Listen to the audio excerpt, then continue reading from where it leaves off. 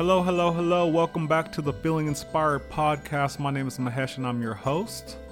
Today's topic is the mental labyrinth. So, I want you to think of a labyrinth, and a labyrinth is essentially a maze that you're in, that people can be in, and there's almost no way out. In the movie, as soon as you kind of figure it out, it switches. You know, as soon as you're walking upstairs to get to the top of where you're going, and then it flips upside down. And now you're walking downstairs. Or it's a house of mirrors, right? You look in one mirror and you think that's the reflection of yourself. And actually you're standing on another side and it's reflecting off a bunch of other mirrors. And then, you know, for those of you that's seen that Bruce Lee movie, right? It's like that. And that's what can happen inside of our heads. That's where we can be trapped, unfortunately, for the rest of our lives.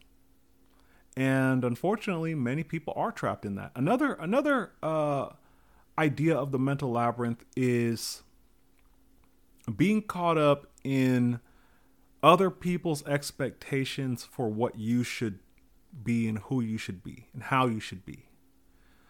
For example, I'm going to pick my entire appearance. I'm going to base my entire appearance and self-esteem based upon the media, based upon a bunch of magazines, based upon my mom's version of what I should be, based on my friends and what they're doing. And I should base my entire view. So let me give you an example. Oh, you know what? I'd really love to, I'll use my own example. Oh, I'd really love to get a motorcycle.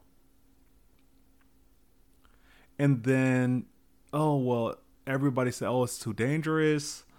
Oh, you shouldn't do it. You know, and then my mom's like, no, you shouldn't do it. My friend's like, no, you shouldn't do it. My partner's like, no, don't get it. Right? I got it anyway. And the reason I got it anyway was because I was able to make my own decision. And I've since rode it, got my motorcycle license, had a pretty good time, didn't have anything bad happen to me. And then I sold it and I don't have it anymore. And I'm fine with that. But the point is that I was able to weigh the pros and cons and make the decision that was based off of what I wanted to do. Which, unfortunately, for the majority of people are not able to do that. And one of the saddest places where we see this happening is people that got married super young. They did everything they were supposed to do for the first 40 years of their life. They did everything they were supposed to do. They didn't do anything they wasn't supposed to do. And they were held in high esteem on a pedestal, right? Everybody, wow, that's where I want to be, right? Because that person did everything they were supposed to do. And then they woke up 40 years later, realizing that they never did anything they wanted to do. And they can't go one step further, right? Crisis. They can't go one step. Some people go off and cheat. Some people go ahead and get a divorce. They move out, you know, and they start living this kind of teenage fantasy, right? Because it's too much to integrate that they weren't able to do, that make their own decisions. Okay, everybody, I did what you wanted me to do. Now I'm 40 years old. Right? You know, sometimes this can happen when people lose their parents. And they're like, oh my goodness, I was just trying to. But honestly, whether the parents are alive or not, that mental labyrinth still exists because it's mental. See, parents being alive or not in the physical realm, that is a physical, that's more like an actual physical maze or something, right? Navigating your parental relationships. When I talk about the mental labyrinth, I'm talking about within that's not a tangible, while it can be more of a barrier than a physical barrier, it's a mental construct, ways of thinking, ways of relating to yourself and others and to the world, okay? The labyrinth, and you can catch it sometimes, right? If you really start thinking about it, I'll give you an example. While I grew up in a very open community in the Bay Area. I grew up in a very accepting and a very, accepting of all different sexual ways of being and different identities. However, I went to a school in a part of Oakland, and at that time, in the 80s and 90s, where there was always a lot of homophobia happening. And I would get a lot of it, right? Or I was sensitive and I would pick up on all of the different people getting teased and, I don't want to be, made fun of, was what I was feeling. So I have this weird stuff that is not my values. It's not how I think, but it's like some weird remnants of some kind of sketchy kids that I went to school with when I was 5 or 6 or 7, 8 years old, combined with the culture, which was on some BS at the time, combined with just a bunch of people that were confused and didn't know nothing, right? And so, and of course, also being at a school where it was a lot of trauma, a lot of gang activity, a lot of different things that was really, a lot of lack of supervision, all of these different things in small children. So things were happening that, in my view, should not have even been happening at all, including people getting teased all the time. And here I am, I literally have, while I don't identify as queer, I have lots of love for the queer community. Some of the best people that I know in life are queer, and I love them to death, right? Anyhow, I went to go get a bracelet.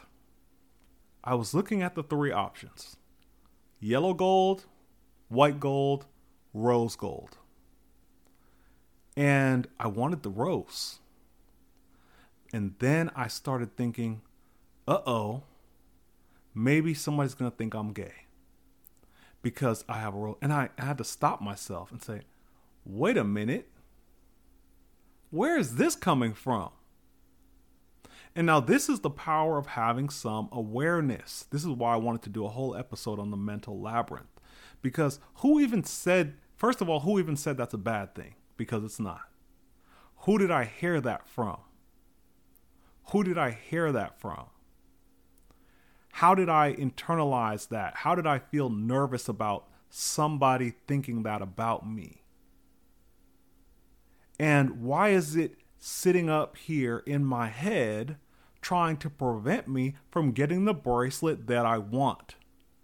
And I was stuck for a second clicking on different bracelets. And then I said, Mahesh, what are you doing? In fact, I'm going to get this bracelet as a symbol to say F you to this voice. And if somebody sees this bracelet that's basically looks pink and thinks, oh, he's probably queer, fine. I'm cool with that. And it's a reminder to me that I still need to keep checking myself at all times. Because this stuff that we have in our head, it will steer us into a horrible place. 9 times out of 10. This is an example where I caught it and I was able to say, And I bought the bracelet and I love it. It's awesome. I love it. It's a beautiful bracelet. It's pretty shiny. It's rose gold. And it's a reminder of where freedom really exists, which is when you are able to do what you feel called to do. Doesn't that sound like freedom? It doesn't matter when you're able to step out of so first of all, you can't work your way through the mental labyrinth. If you walk up the stairs, they're going to flip. If you walk down the hallway and you're trying to get out, it's going to turn. David Bowie's going to jump out and start singing, right? Having his little guitar, right? He's going to start singing. You're not going to be able to get out. So, how do we work with it? Well, we have to go onto a kind of a different plane. We can't win if we're in it. We have to bring awareness. Oh, this is a dream. I have some power here. Oh, I feel like I'm in the mental labyrinth. Oh, I feel like I can't get this bracelet. I'm not 5 years old. It's not 1990. I'm not going to school at a place where I have the risk of getting teased and beaten up potentially. I'm not in that environment anymore. I can get whatever I want. And now I have enough knowledge and understanding that so what, right? Even if there is a misunderstanding, so what? Right? I don't even need to correct the person. Okay, cool. Mind your business, right? You see? And so how do we work with this stuff? That was an example that was like really clear where I realized some of the BS that's in my brain. Doesn't have nothing to do with how I feel, think, or believe. It's still just weighing on me heavy. Oh, it's so heavy. How are you supposed to get it back up to the surface when you got 20, 30, 40, 50, 100 pounds around you pulling you down? How are you supposed to swim up to the surface? It's tough. So we got to do our work. That's the first place. But also, we need to bring awareness to this mental labyrinth. That's kind of the same thing, doing the work, right? Doing work on yourself leads to increased awareness and consciousness, which then leads us to be able to question things that we've never questioned before. We're able to catch it. Stop right there. I'm not going to go that route, right? I had a moment where somebody said something that was disrespectful. I perceived it as disrespectful to me. And my first thing was, I'm about to respond. And then I caught it. Boom, stop. Give it a couple days, Mahesh. You ain't got to say nothing to this person. There's no reason to respond. Give it a couple days. Now, that situation has since been resolved. And there's no remaining negative vibe too much, right? I still have a little something there, but it's not nothing I need to confront the person about, right? It's all good. I feel happy about the outcome. But you couldn't have told me that in the moment. I had to sleep on it 2 days, not one. Okay? 1 day wasn't enough. I needed 2 to sleep on it and process. But that's because I recognize I cannot outthink.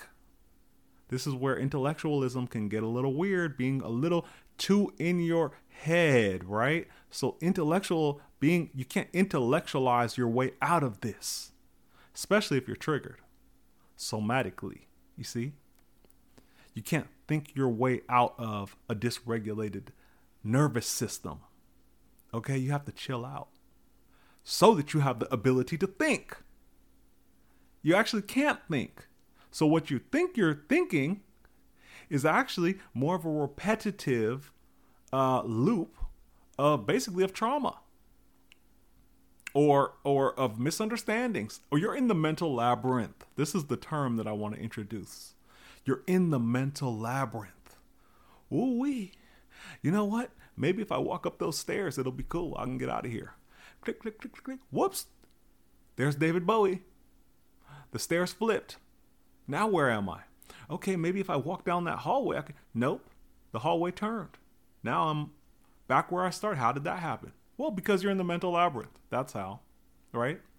And so I'm in the process of working on this, but can you feel how powerful it would be if you were able to identify anytime that happens, right?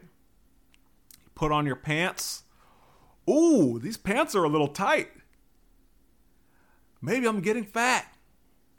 And maybe that means nobody's going to love me. And maybe that means I'm ugly. And maybe that means society hates me.